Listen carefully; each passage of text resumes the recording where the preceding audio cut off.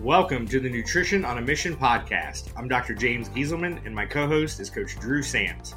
And together, we bring some of the leading nutritional and healthcare providers, world-class athletes, and exercise and fitness influencers from across the country who incorporate nutrition in either their practices or day-to-day lives. Our guests share with you their stories of what led them to their passion for nutrition and how you can incorporate this into your life. Drew, how are you doing? I'm doing great, James. I've really been trying to focus on lifestyle changes though, lately. And, that's not just diet, it's exercise too, but I really have been trying to focus on diet and doing things that are going to decrease inflammation. Inflammation is a great topic. And if our listeners have been listening to us even more than one episode, I'm sure they know how we feel about inflammation. I know it's always a root cause, and it's a huge topic in today's healthcare that we face. But I actually just did another food sensitivity test on myself. This is probably, the fourth or fifth one. I already had an idea of what to expect, but of course, being a keto guy, doing a lot of low carb stuff, dairy was my kryptonite. And I've already cut out dairy, mainly dairy is what I've cut out. But I got to tell you, I've already started noticing and feeling a difference. And so, that has been a real perk over the last few weeks. Oh yeah. And I know you've always been big on keto. And it's always interested me. I've never actually made the leap because I just feel like some carbs are still, a basic staple in my life. And really that's just led me to, trying to just pick the right carbs, not necessarily trying to cut them, but just, picking the right ones in the right time. And I feel like by doing that, it's helped me stay on track, Yeah, you're a carb guy. But, I gotta be honest. I've definitely softened my stance over the years. I'm still a big proponent of the ketogenic diet. I think being in practice more, I realize it's not for everyone. We had this conversation, not long ago about the Mediterranean paleo, and I gotta say, I probably am more of the Mediterranean-esque type lifestyle is what I'm recommending on a more consistent basis. I still like to avoid all the fruits or most fruit, just because of how it's broken down in the body and what it does in terms of the sugar and glucose levels. But I will say that the carbohydrates and vegetables, probably keep me out of keto more than just, refined carbohydrates or anything like that. But, I'm glad we're on this topic of lifestyle longevity. It's going to fit perfectly in with today's guest. So, Drew, can you introduce our listeners to Dr. Silverman? Dr. Robert Silverman is a chiropractic doctor, clinical nutritionist, national, international speaker, author of Amazon's #1 bestseller, Inside Out Health, founder and CEO of Westchester Integrative Health Center. He graduated magna cum laude from the University of Bridgeport College of Chiropractic and has a Master's of Science in Human Nutrition. The ACA Sports Council named Dr. Silverman Sports Chiropractor of the Year in 2015. Dr. Silverman is on the advisory board for the Functional Medicine University and is a seasoned health and wellness expert on both the speaking circuits and in the media. Dr. Silverman is a leader in his field and practice, a frequently published author in peer-reviewed journals and other mainstream publications.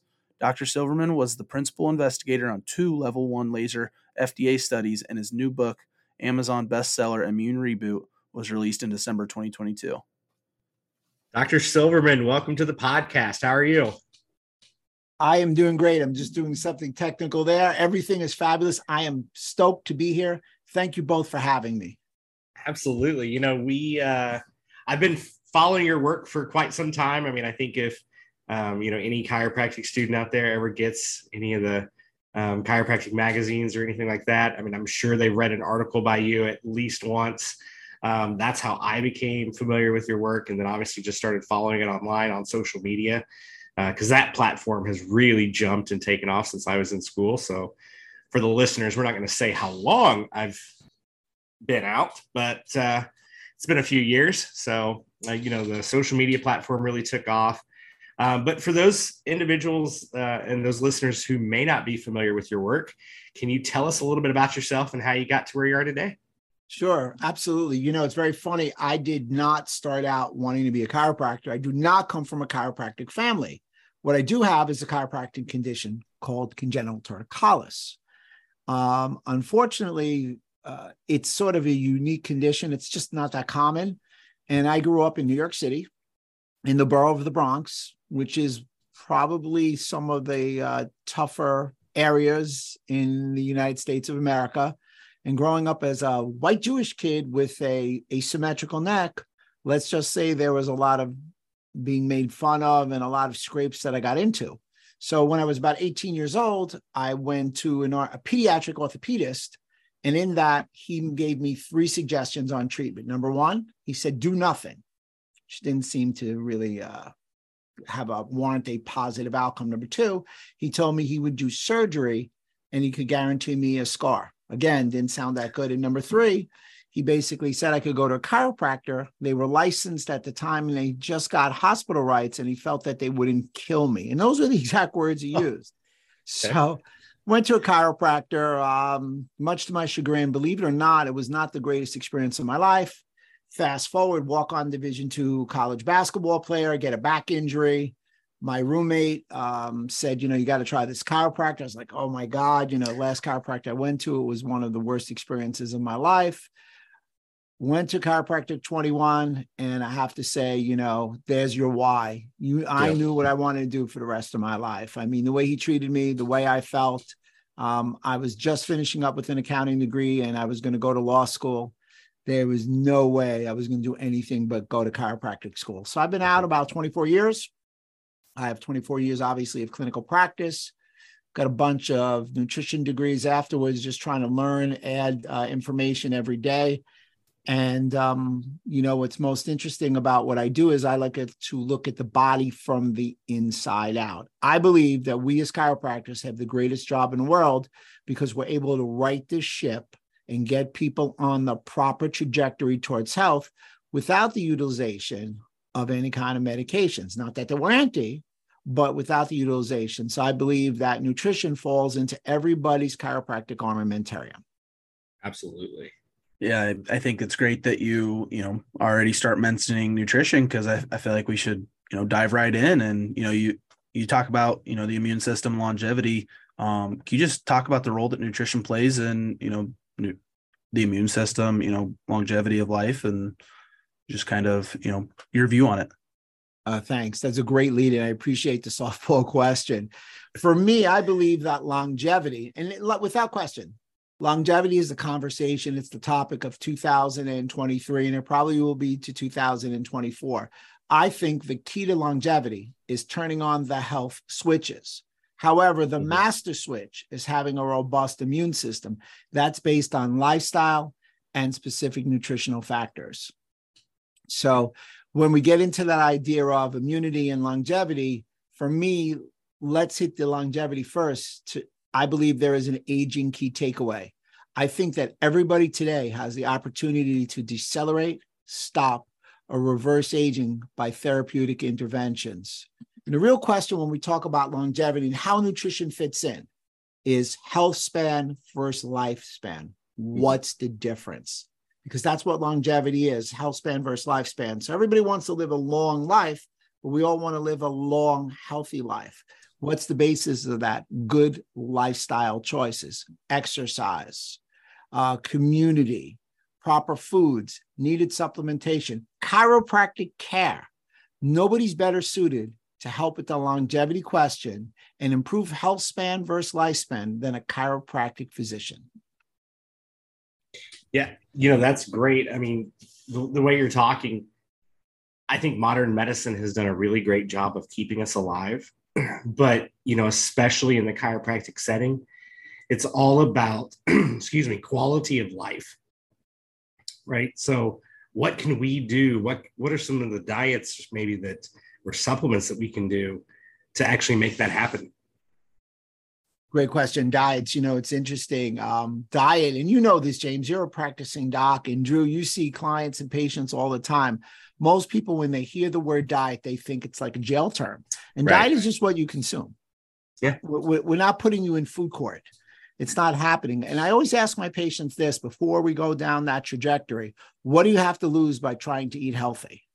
Mm-hmm. I mean, we have nothing. I mean, making a better choice, eating a potato versus a French fry, eating a raw broccoli versus one that is cooked and steamed and, all sorts of added type of additions that are really detrimental to one's health. So as far as diets are concerned, anything is better than the SAD diet, which is the standard American diet. So let's start with what we have, and let's go to where we need to go. The standard American diet. The average American consumes 63% of his calories from ultra-processed food. The average American consumes 160 calories of sugar 160 pounds of sugar per year. The average American consumes 146 pounds of gluten per year, 142 pounds of artificial sweeteners. We eat too much gluten. We eat too much sugar. We're eating too much artificial sweeteners. So it has been said by Dr. Jack LaLanne, yes, he was a chiropractor, everybody, that if man makes it, I won't eat it. And that is a great diet. It's just that simple. Want to add to that? Just remember, there are three kinds of macronutrients. There's fat, there's protein, and there's carbohydrates. There are essential fatty acids. There are essential amino acids. There are no essential carbohydrates. So if you're not sure, minimize your carbohydrates, please. So is there anything that, you would specifically recommend? Are there any, foods, supplements that, if someone's looking at longevity, you are going to tell them, you should be eating this, you should be taking this? If you're looking at longevity, having a better health span in reference to lifespan, here are a couple of the ideas that I like. It's interesting. People talk about diets. So right now, the carnivore diet is very popular. I'm not robust on the carnivore diet, but the carnivore diet looks great in comparison to the SAD diet. Then there's the vegan diet. And then there's a vegan and a vegetarian type diets, all steps in the right direction. It would appear for longevity, interestingly enough, that the Mediterranean diet, without question, would have the diet that's associated with the most successful aging. Studies have shown that adhering to the Mediterranean diet would increase or decrease 11% of cognitive impairment, actually have a 51% increase in the quality of life. You have 10% higher odds of successful aging. All of these ads in the Mediterranean diet would have the potential of mental and cognitive health benefits. So what should you eat? Well, I'm a big proponent of eating wild smash fish, SMASH acronym, salmon, mackerel, anchovies, sardines, herring. Eat from the food rainbow, so all your vegetables. Here's a little takeaway, and this is very, it becomes controversial. I'm not a big proponent in eating a lot of fruits. Fructose, which is the sugar from a fruit, is the fat switch. We had it in our ancient times to get fat over a 3 or 4 month period. So that doesn't mean don't eat fruits. Obviously, blueberries, some apples, they would be fine. But people rely on fructose and don't understand that fructose is the fat switch. So for me, the diets of choice would be the Mediterranean diet and the keto diet. One addition to that, I'm a big believer, and I know James and I have talked about it. We were in Paris and we were talking about something that adheres to functional medicine, which is a tenet inside chiropractic and chiropractic nutrition, the idea of N of 1. So there's 3 of us. We're not all going to eat the same diet because we all have different genetics, different goals, and we're probably at different stages of our life. That said, we're all going to do that N of 1. We're going to individualize and personalize it for ourselves. And that's what we do within patients. And that's what we should do in chiropractic. All these ideas of, I do the same thing with the same patients over and over again. That's not going to work. You've always got to adapt to the individual because that individual is the key component and they have their unique set of DNA. Yeah, I think too often, at least for me, and I'm sure for you, clients or athletes, will come in and they'll say, well, I read this online, or maybe they've tried it online and not getting the same results. And just because you're finding it online and you're reading it online doesn't mean that it's necessarily applicable to you. Which is really interesting that you talk about keto and Mediterranean.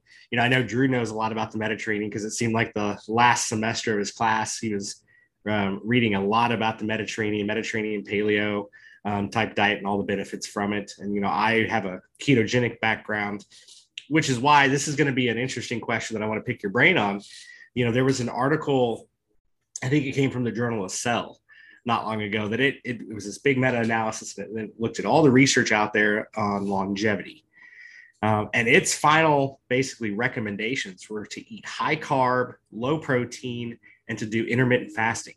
And that just seems counterintuitive to what we're hearing. I mean, everything seems to be working when you adhere to intermittent fasting. Right. So I think that I think, and this, and you well know this actually, that when you look at data, you want to look at a myriad of different articles and you want to weigh them all. So the weight would clearly be a little higher fat, lower carbohydrates, good quality protein. Protein is critical because muscle mass is the longevity organ. Our currency of longevity comes from muscle.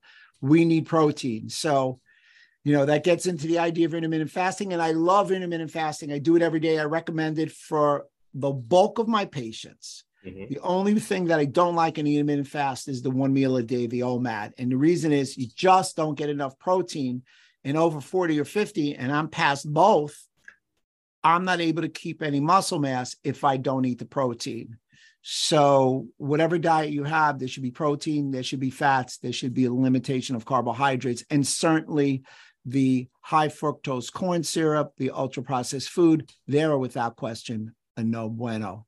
And if you want to talk about the keto, let's go. I find the keto fascinating. Keto is great for any kind of brain issues because fat is a clean fuel for the brain, whereas carbohydrates are a dirty fuel for the brain. Well, I'm going to let you and James, geek out on keto a little later, but right now I like to ask the exercise questions. I deal with a lot of athletes. What's the role that exercise plays on all that? It's not just nutrition. Everyone says it's it's lifestyle changes. What's the role of exercise? What exercise should we be doing? What do you recommend? That is a fascinating question, in that I think that we all, men and women together, should do some form of weight resistance. That doesn't mean that everybody has to go in the gym and do a 700-pound squat for 10 reps. That doesn't mean everybody has to load up their back with my congenital torticollis, put 500 pounds on, and try and deep knee squat like Arnold Schwarzenegger did. But weight resistance comes from our own body weight, so we can do it on the road. Dr. Mark Hyman has spoken about using bands, from Tom Brady, and I'm sure you're comfortable with that. There's a TRX, there's body weight, there's gyms in hotels. I'm on the road. Everybody should learn how to use one kettlebell, one dumbbell, 2 dumbbells if you have to. I mean, man makers are a great exercise. Exercise is a critical element because if we don't use it, we will lose it. And unfortunately, like we said before, the first sign of aging, Tufts University, 1998, is the loss of muscle mass. So that's going to be diet and weight resistance. If you ever go to the gym on Monday, guys, all the guys are bench pressing and maybe doing bicep curls. And all the ladies are typically on the ellipticals. Well, we should probably switch that, or maybe take out the ellipticals and let everybody do some jump rope and everybody do some weight resistance. I know you guys treat clients and patients, and a lot of women have said to me, I don't want to use too many weights because I don't want to get too muscular. Well, I live right outside New York City and go to New York City a couple of times a month. I can tell you it's very rare that I see a woman and or a man that's too muscular. No, absolutely. That's definitely a common theme that I've heard over and over. And I know Drew worked a lot. So when he was here, in his master's program, he was the strength and conditioning graduate assistant, and he was working with several of the women's teams. And I know that was a common theme brought up time and time again. Like, there were they were kind of scared of his workout plan because they thought they were going to get big and bulky. You know, there are a couple of people that may get big and bulky. Again, they could adjust how they eat, but I recommend to the bulk of my patients to use some sort of weight resistance. I think it's a misnomer. I think that the guys and gals who get very muscular, those adhere to a bodybuilding regimen, and that's vastly different than what we're talking about. Nothing wrong with that, but it's vastly different. They're eating 6 to 8 to 9 meals a day, in the gym 2 different times, really trying to get muscle hypertrophy, 22, 23, 24-inch biceps for men. Some of them, their biceps are bigger than most of our quadriceps. And there's nothing wrong with that, but that's not the average person that we're talking about, that we're trying to make a health mark on. So again, a lot of people, you don't have to worry about it. One of the other things that'll help you build muscle mass is decrease inflammation. And one of the markers that I look for in a lot of my serum blood tests is interleukin-6. Interleukin-6 has a pro-inflammatory effect, and it leads to muscle catabolism and breakdown. So if you're going to a practitioner, I'm a big believer you want to get a baseline. And one of the basic baselines would be blood serums and inflammatory markers. If you're inflamed, your body's not going to function well. Your adjustments aren't going to hold. Your exercise rehab isn't going to hold. You're not going to get into physical condition. And by the way, one of the biggest reasons for inflammation is excessive adiposity. Fat cells are depositories for toxins. 75% of Americans are either overweight or obese today.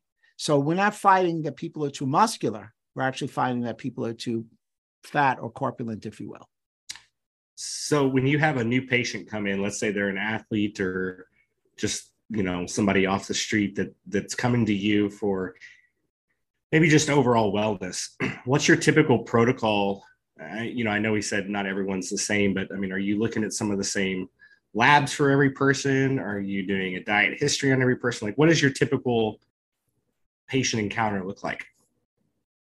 So when someone comes in, I'll say in a chiropractic or a nutritional light, I am without question doing a diet and history. I like a full history. I found that to be very revealing. When we went to school, James, if you recall, they said that 90% of your diagnosis comes from your history, but that history is a lot of what they write down, what you can elucidate through conversations and using your eyes and seeing how they move. To move into that a little bit more, then I also want to see what supplements they're taking, if they're taking the right amount, the right kind, the right quality, and how that's mixing with any of the drugs. 70% of people have a chronic disease. They're taking multiple medications. We are, and I might as well give this as an aside, we are 4.24% of the world's population. That is the American population. We use 52% of the world's drugs, and we use 80% of the world's pain drugs. So, we live in what we call Pharmageddon now. So, I think you've heard that expression. I'm sure you've used it on your own. Getting into the consult, after I take that history, I usually like to see blood. I take about 22 to 24 vials. I use multiple series, CMP, inflammatory markers, hormone markers. I love to take food sensitivity and food allergy tests because for me, what's the number one carnage somebody's going to get per day? It's what they put in their mouth. Yep. I also take leaky gut tests as a baseline, believe it or not, because 80% of your immune cells in your body are in your gut. It's where your macro and micronutrients are absorbed. So essentially, it's where your foods are absorbed, where your vitamins and minerals are absorbed. And most people come in and have a typical digestion problem. Most people have an issue with foods. You're able to clear that out by doing proper testing, which adheres to the concept of testing and not guessing. So it's a lot, but, and they're very surprised because as a chiropractor, they're like, what are you doing blood for? Why are you watching the way I sit and stand? What's with these orthopedic tests? Well, how am I supposed to get a functioning diagnosis and look at the body from the inside out? Remember, the body's all interconnected. And if you look at the systems, you're then going to be able to get to what we like to refer to as a root cause resolution. That's great. Yeah, I mean, I think, you hit on it with the test, not guess. I think we've heard that, a few times, just, in these podcasts, being able to interview, leading physicians. And that's, I mean, the fact that that's coming up over and over, like that's something you listeners should, think about, and practitioners should definitely, make sure that's part of your practice, is that you're actually, testing, and you're not just throwing darts at a wall. Going along that line, when it comes to supplementation, are you pro supplementation? Are you pro, getting all your nutrients in your diet? Or does it really just depend on, the tests that you're running? They've said that success has many fathers, but failure is an orphan. And failure typically comes from not eating well and not taking the proper supplements. The idea of supplements, hence supplements, supplemental to food and lifestyle. Everything starts with food, but there are supplements that you're still going to need. So I have my my Dr. Rob Super 5, interestingly enough. So I believe that virtually everybody would benefit from a multivitamin, multimineral, omega-3 fatty acid, vitamin D3 with K2. Interestingly enough, the body has a receptor site in virtually every cell for omega-3 and vitamin D. So why wouldn't we want to supplement with that? Of course, you always check your levels. I'm a big proponent of taking a pre and probiotic because I want to take care of my gut at all costs. And lastly, I probably would recommend a fruit and greens drink, because it's going to be hard to get 10 to 12 servings of vegetables. It just is, because not everybody cooks at home and is able to have access to all that.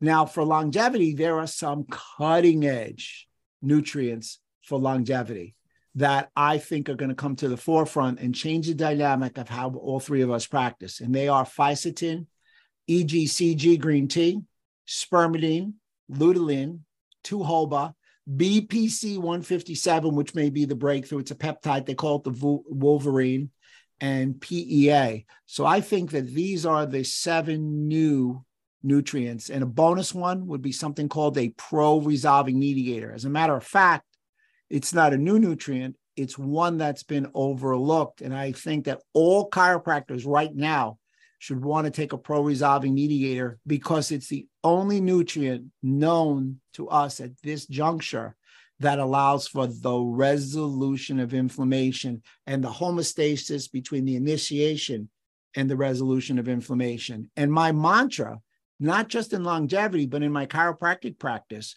would be to manage and modulate inflammation. Every one of your patients is too inflamed. Mm-hmm. So can we dive into those? So I'm over here taking notes because I'm fascinated. So, I mean, you just pick any one of those that you just mentioned and just tell the listeners a fun fact about it, or tell us why it's working, or anything. Sure. Well, I'm going to give you a couple of them. Let's lead. We talked about pro-resolving mediators. 2-HOBA comes from Himalayan tartary buckwheat. It's a flour that we used. It's a non-gluten flour. I am gluten-free and I am dairy-free. Yes, I know. Everybody, here comes the hate mail. I got it. I know the vegan cheese doesn't taste as good. I'm from New York. You hate me anyway. I got all that. I got it. So the 2-HOBA, Himalayan tartary buckwheat, BPC 157. There's nothing better to help musculoskeletal healing than BPC 157. PEA, it is like a pro-resolving mediator. It works and functions great for overall inflammation, and it's a good takeaway for any kind of nerve injury. Spermidine. Spermidine has a funny sounding name, but where spermidine really stands out is that it helps with linking you or syncing you with the circadian rhythm, and that's one of the key elements for intermittent fasting. EGCG, a green tea, nothing blocks the doc from spiked proteins better than EGCG. No drug and no other nutrient. EGCG works phenomenally well with specific probiotics, so you can have a good gum microbiome. And fisetin, well, guess what? You can get it from food compounds, and it's just not that easy to get in a supplement. So, fun facts. Those are great. Yeah. And, you're talking about some of these nutrients for longevity, let's kind of switch into that immune system. What are some of the key nutrients that we need, to boost our immune system? Well, and you guys are nice enough to let me do this. I have a book out called Immune Reboot. We'll link it in the notes so everybody can take a good look. I'll tell you what, the first 3 people that reach out to you guys, I'll send them a free book, courtesy of me. Very from nice. me, no Thank problem. you. Yeah, absolutely. For me, the top 5 in inflammation and immunity would be, guys, it's not sexy. Vitamin A, vitamin B, vitamin D, vitamin C, omega-3 fatty acids, and pro-resolving mediators. And why in God's name did I say those? Because we have 2 parts of an immune system. We actually have 3, but let's just talk about the innate and the adaptive immune system. And we're looking for balance between the 2. The innate immune system is something that we have at birth. The adaptive is something that we acquire through incidents through life. Obviously, adults should have a stronger immune system than children because we've lived life's insults. And as we get older, our immune system wanes a little bit because we lose our thymus glands. All that being discussed, you want to balance between the 2. Those vitamins and minerals, vitamin A, vitamin B, vitamin C, vitamin D, omega-3 fatty acids, zinc, and magnesium actually balance the immune system. So if you're taking that, life would be grand. Here's a little immunity aside. If you had a vitamin D level over 50, and I'm a big proponent of having a total vitamin D level of D3 of over between 60 to 80, if you had a vitamin D level over 50, whether you were vaccinated or not, nobody had died. There was a statistical 0 of death from COVID-19. So why aren't we using vitamin D as a standard for anything when people come in? Incidentally, let me pile on, not just in immunity. Musculoskeletal light. I believe that vitamin D is a virtuoso of sorts. It allows for a swath of different musculoskeletal promoting properties. So when I see students that come out of school, with all due respect to them, one of the first things I say is get yourself a lot of vitamin D because you're going to help a lot of people by sharing that. Now, getting back into immunity, one of the biggest things, and I know you guys were going to go there, was the idea of long COVID or a long COVID protocol. Like I said, I live in New York. I'm 6 blocks from the epicenter of March of 2020. Let's talk about long COVID protocol. Here's my long COVID protocol, which is truly pointed at improving mitochondrial function and decreasing fatigue, which was the number 1 symptom with those who had long COVID. 80% of people in long COVID suffer from fatigue. NAD+, B vitamins, coenzyme Q10, acetyl L-carnitine, alpha-lipoic acid, glutathione, the master antioxidant, magnesium, zinc, selenium, and vitamin C.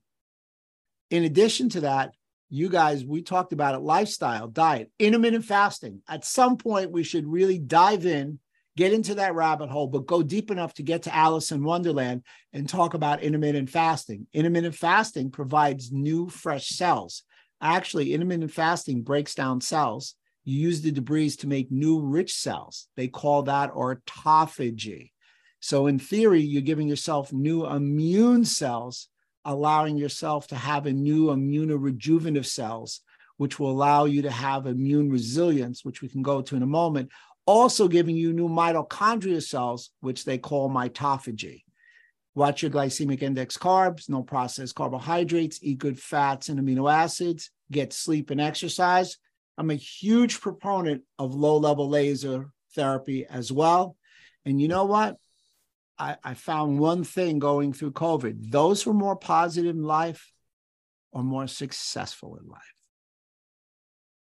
Yeah, everything you just said there is so packed with information, right? So I think back to, I'm sure Drew's thinking about his athletes. I think back to just our students here at the university. I always tell them during midterms and finals is probably when you're going to get sick the most. And, it's because they're doing the exact opposite of what you're saying. They're eating the high processed meals. They're not getting enough sleep. They're staying up late trying to cram for tests. So, already the diet's bad. The sleep patterns are bad. We're not going and working out. a lot of students think that if they go work out, they're going to put their body in stress and then that's going to make them sick. It's the exact opposite. And so then you start talking about throwing in these nutrients, which typically students aren't throwing in the nutrients. So, I mean, it's just a melting pot for why we're getting sick. So I couldn't agree with you more on that. So, I mean, we have come through this pandemic, but that still doesn't mean that we can just ignore everything. So if we're not dealing with long COVID, right, we just want daily immunity. Excuse me. Are you still recommending that long protocol for long COVID, or is it back to like your top 5 for immunity? Well, first of all, always a good diet, and here's another reason that I'm going to tell you to avoid carbohydrates. Yeah.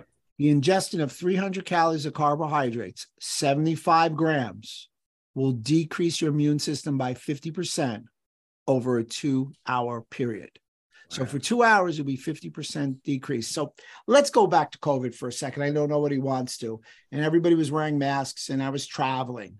Everybody was wearing a mask, but they were all online for Starbucks to get a Frappuccino. Yeah. It doesn't make sense. I mean, it's fine if you wanted to go online somewhere and get maybe an apple, maybe some raw nuts, even better, an avocado. So yes, I'm a big proponent of the more basic supplements. I mean, we could get real deep in some of them, but I'd like to see everybody take a multivitamin, multimineral, omega-3 fatty acid, vitamin D with D3, with K2, a pre and probiotic, and of course, a good fruits and greens drink. My question is everybody doing that? I'm sure if we surveyed everybody who's watching a podcast, most people would say, nope, I'm not doing all 5. And if you wanted a 6th, a good protein source, and my suggestion would be collagen.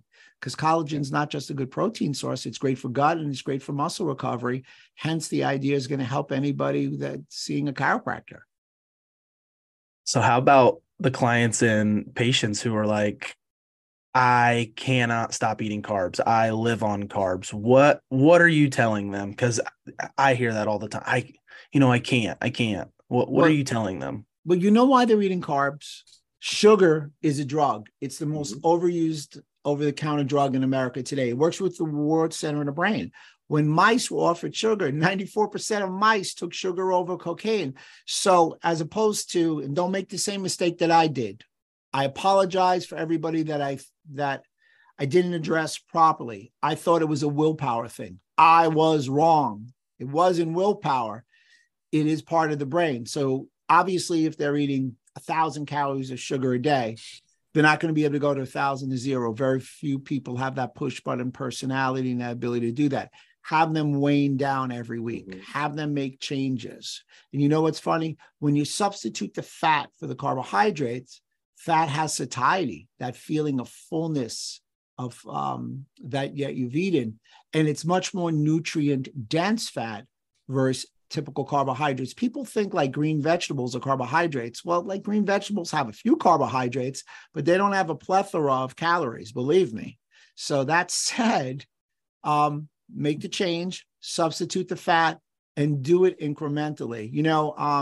Again, some of the mistakes I used to make, young chiropractors, was I thought I was going to change the world in one visit, in 1 second. If they do one thing different every visit, that's a good thing. So get him to do one thing. Get him to cut down on their portion size. Get him to use a more natural sugar. Get them off the ultra-processed foods. Substitute the fat, and before you know it, they'll be on a low-sugar diet. I just have that personality that I'm, obsessive, compulsive, insane. So when I make my mind up, I can do it, but that doesn't mean I don't make everybody around me miserable. Yeah, we've talked about that on the podcast before, about just making small changes and how small changes lead to such big impacts in our life. And listening to you talk about the fat satiety, I can't help but bring this conversation back to keto, the ketogenic diet. I mean, everything.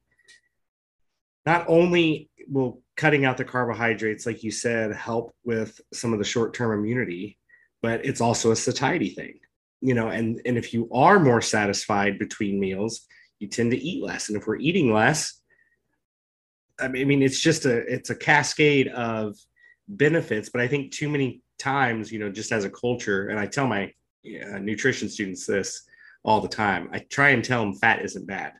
We have the whole discussion of the low fat craze of the early 90s, mid 90s, how everything, I tell them when you take fat out of food, you replace it with sugar or you replace it with salt because it's not going to be good without it. So, how many of your clients do you think are more on the Mediterranean side versus keto, or is that something that you kind of lean one way or the other in terms of recommendations? It's funny, James. I'm just getting this feeling you love the keto and I do also, but I love them both. So let's delve into the keto because we talk about it. But what is keto and how is it most effective? Well, keto means 70 to 75% of your calories are from fat, about 20% are from protein, and 5% are from carbohydrates. So it's a low carbohydrate diet. So we love that idea. It's actually technically 50 grams of carbohydrates or less. So it's 200 calories or less. Now, a lot of people are concerned. Oh my God, fat, gee whiz. Fat's not good. Fat raises cholesterol. It does this, it does that, etc. Okay. So let's get and talk about the monkey and the elephant in the room without question. Why do people think that fat is so detrimental and carbohydrates are so healthy? Harvard University did a study in 1966. It was 3 Harvard researchers. And in that, they stated that sugar was okay and fat was a problem. 50 years later, 2016, Journal of American Medical Association said that the conclusion was biased because those researchers took, in today's dollars, $50,000 from the sugar companies to lie. Fats typically are okay. Sugar is not.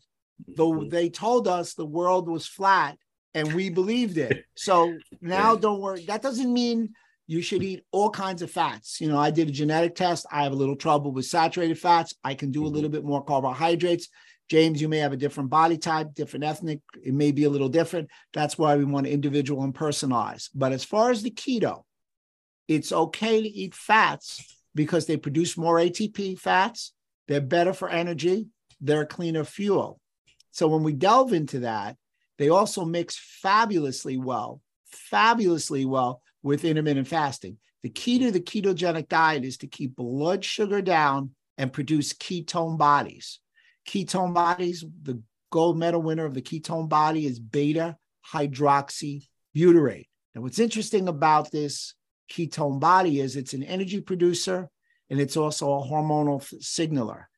So you want to be in ketosis. Interesting, intermittent fasting, and we're dodging around that, allows for the production of ketone bodies.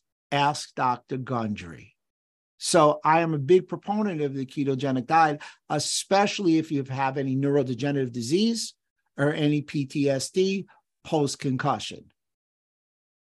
Well, let's dive down that. Let's dive down some intermittent fasting, just because so next week I'm going for just a yearly follow-up, since I've turned 30 and since I found out that insurance pays for a yearly follow-up, I'm like, I'll use my insurance. So I was calling and I always like to get some lab work done. I like lab work. I order lab work on myself all the time, but when it's going to be free and covered, I'll take them up on their offer. And it's mid-afternoon. And I said, don't worry, I'll be fasting. And the exact phrase out of this person's mouth, she was the receptionist. She goes, well, you just have a lot of willpower. And I started laughing. Clearly she had never heard of intermittent fasting. She couldn't believe that I was going to wait till 2:00 in the afternoon to eat anything. But I think for the listeners who aren't familiar with it, I think hearing that I can't eat for that long, if it's a 16 and 8 fast, for instance, I think they forget that for 8 of those hours, they're probably going to be asleep anyway. So, do you ever, how do you have that conversation with your patients about how it's really not as bad as it sounds? Intermittent fasting doesn't cost anybody a cent. Yeah. It's not in a bottle. We're made to intermittent fast. We were not made to feast all day long. It's our body's time when we don't eat to allow us to heal. So what I mean by that is, think of an LA highway. It's full of traffic. That's the standard American. You're eating all day. So it's a crowd. You can do no repairs. However, if you take down that traffic, i.e. you don't eat, you can now have the time to repair certain things like your gut, like your body. Mm-hmm. And, you know, when you really think about the idea of traffic, that works really well with a lot of people because they understand, like, okay, there's a lot of traffic, so everything's slow and congested. Whereas at night, you can do all the repairs. You just want to extend that period of time. We weren't made to eat all day. And you used a great window, 16 and 8. I happen to do 14 and 10. So everybody listening, the first number, 16 and 14 or 14 and 16, means the time in which you fast. The second number is the amount of time in which you feed. So I'm a proponent of 14 to 16 hours of fasting and 8 to 10 hours of eating, but I do like to try and get my patients up to 3 meals a day because I want them to be able to get 3 servings of protein. Once again, I believe protein is the backbone for muscle, and muscle is the longevity organ, currency of longevity, critical element of slowing down. So for me, the intermittent fasting is interesting because here are some definites. Number 1, do not eat in the first hour when you wake up. Drink water, drink lemon water. Don't even drink coffee or black coffee in the first hour. Wait to hour 2. So everybody's going to say, Rob, why hour 2? Coffee can raise cortisol in the first 60 to 90 minutes when you wake up. Cortisol is highest in the morning, not really good for overall health. Coffee, which has caffeine, and a lot of polyphenols, antioxidants. I'm a big organic coffee consumer. Coffee can also stimulate protein synthesis, which may or may not take you out of autophagy. So hour 2, don't eat 3 hours before you go to sleep. If you do that, and like you said, James, you eat for 8 hours, you're going to get all the health benefits of intermittent fasting, sans possibly autophagy. You really want to get 13 to 17 hours of a fast to get that autophagy. Now, some of the bigger questions about intermittent fasting is, how do you break it? That's the number one question I get. How do you break an intermittent fast? Well, here you go. Number 1, I'm a big proponent of breaking with a high protein meal, 30, 40, 50 grams of protein. Up your fats and try with that breakfast in the morning or that breakfast. Don't eat any carbohydrates because you may be able to extend your autophagy. Also, by eating a lot of protein, you're making a mineral called phosphorus. Phosphorus is going to help with ATP and mitochondria production. You're going to be energetic in the morning. Eat your carbohydrates in your second meal, if you're going to eat any carbohydrates. And in your third meal, eat protein, but eat a cornucopia of green vegetables. Those green vegetables are going to allow you to have minerals like calcium, magnesium, and potassium, which are all central nervous system relaxers. So you're able to use the food in sync with intermittent fasting, in sync with supplements to really get your circadian rhythm to function appropriately. So I believe intermittent fasting is a great add for most people. Last question that everybody asks me, I hope I'm not stealing your guys' thunder, is, hey, I'm a female. It doesn't work like my husband. That's right. Women are different than men. This is the number one question I'm getting asked. How does a female intermittent fast differently than a male, and why? Well, we're testosterone based. They're based on estrogen and progesterone. When progesterone in the last 2 weeks go up, especially the last week of that classic 28-day cycle, if you lower progesterone quickly in a woman, it causes chaos and mayhem in it. And intermittent fasting is a form of hormesis. So for the first 3 weeks, women can intermittent fast, let's say 14 to 16 hours, but in their last week, they need to drop it down to 12 hours, and women will be compliant and benefit from intermittent fasting. James, you said keto diet. You love it. I was on a panel. I was the only male on a panel. There's 4 highly acclaimed female practitioners. They turned around to me and said, keto doesn't work for us. My wife's in the audience. My wife's going like this, which means, Rob, do not give a pithy answer. You need to be quiet because you'll be eviscerated in front of everybody. Yeah. That said, Women can benefit from the keto diet. The difference from them is they need to detox their estrogen before and during the process, so the ketogenic diet or the ketogenic process unfolds appropriately. So I gave you a whole bunch of stuff to unpack. So I actually wanted to go with one of the more common questions that I see with intermittent fasting, and that's I work out in the morning. It's really hard for me to work out on an empty stomach. I get that question. Or, I go to work at 4 or 5 a.m. and I can't function in the morning while I'm working. What do you tell people who maybe are waking up super early or do work out early in the morning? You may be a person who needs to, you may be able to have to break the rules. Again, there's no hard and fast rule. So for you, if you're having that little difficulty in the morning, I'm going to break my rule and let you have a little black cup of coffee. You may need to eat first thing in the morning. Your clock, your window of food may go from 6 a.m. to 2 p.m. And that's fine. Mm-hmm. That's okay. Again, that's a whole idea about individualization and personalization for the patient. A buddy of mine came in and we're like the same age, the same height. We can't do the same things. You can't see them. We just can't because we have different ethnic backgrounds. We're different people and we have different goals. But the one universal goal that everybody has that I see, or at least they should have, is health is the most valuable asset you can have. There's no tangible monetary value that you can give to it. So, you have talked a lot and given a lot of great information throughout the podcast and really appreciate that. Something you mentioned not long ago, maybe halfway through, you talked about a book that you had, The Immune Reboot.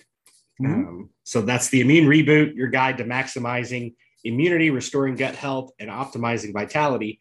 But I don't want to just overlook Inside Out Health, a revolutionary approach to your body. Can you tell the listeners a little bit about that book?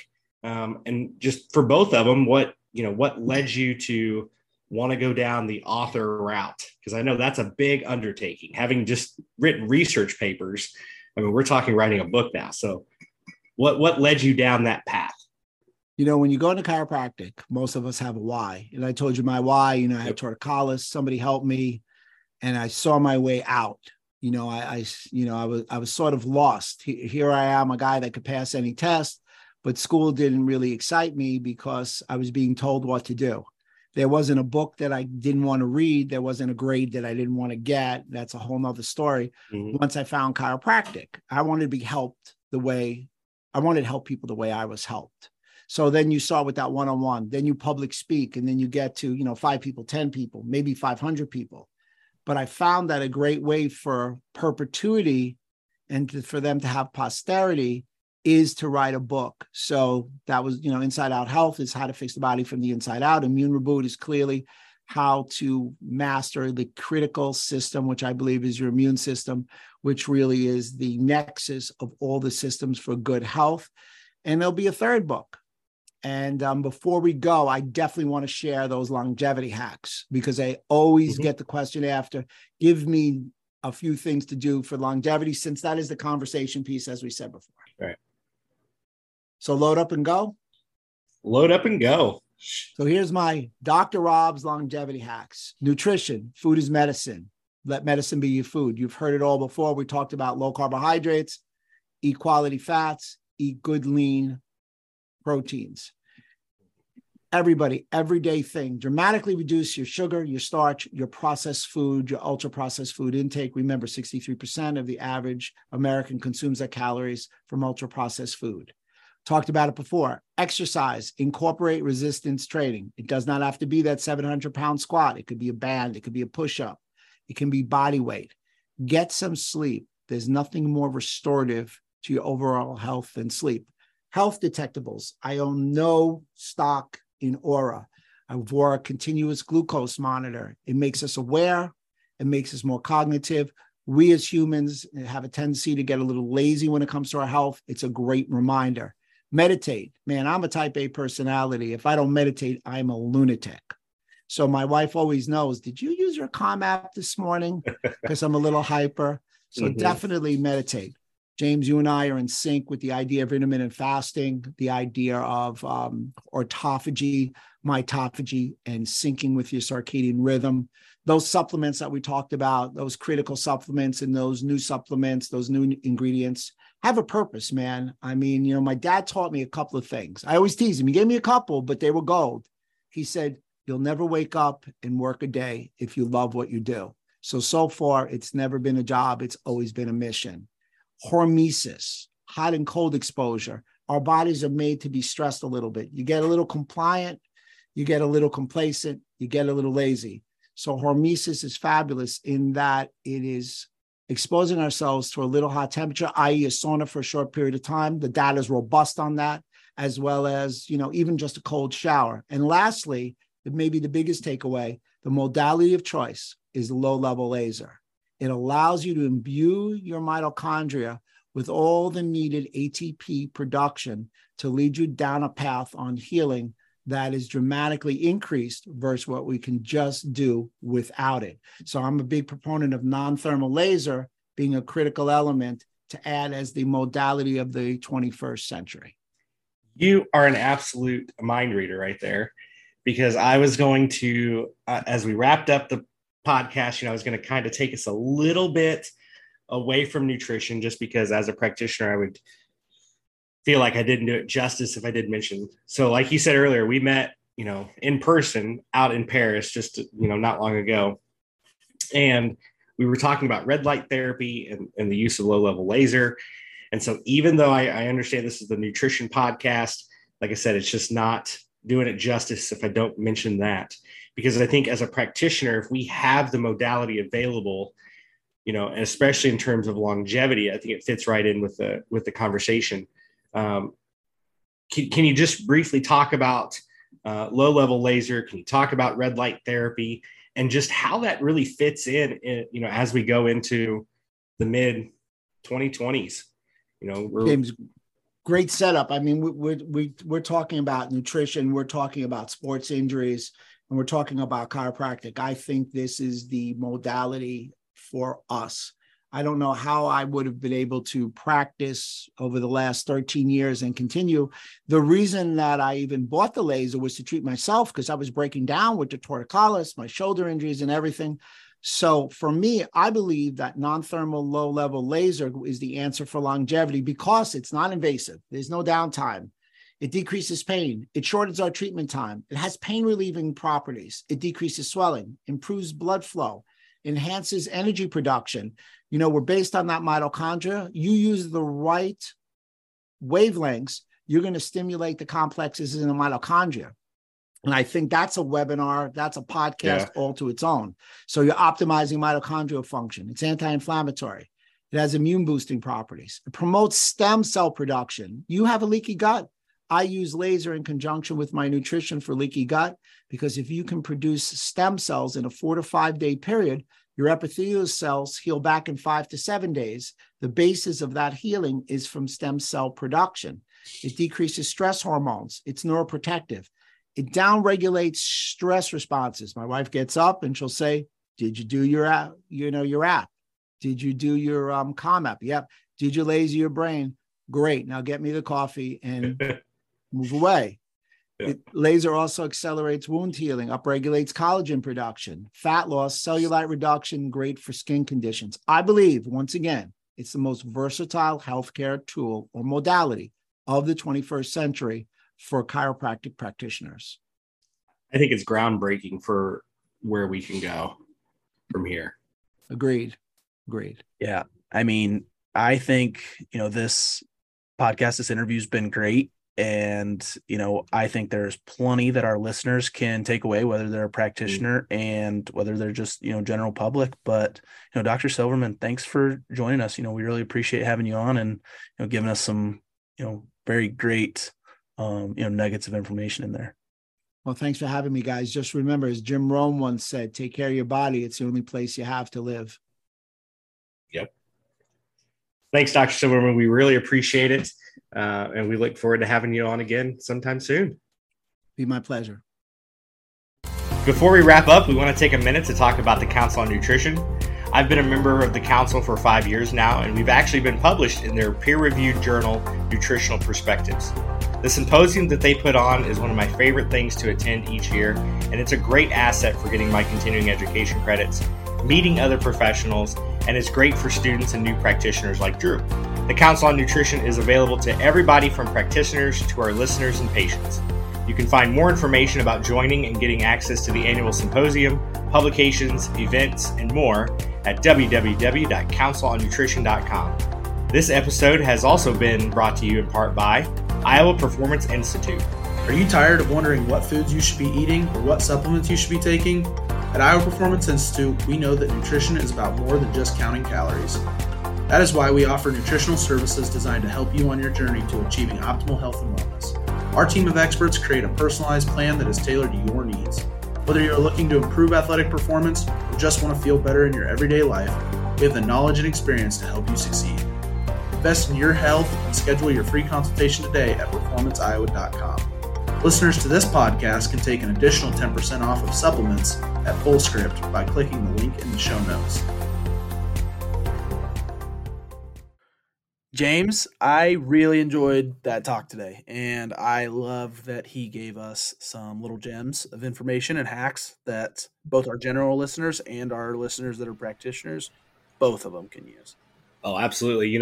That was a great podcast. For me, having, like I said, in the podcast, I remember reading his work. And for me, reading his work, during chiropractic school to now getting the opportunity to talk to him in person, that was really fun.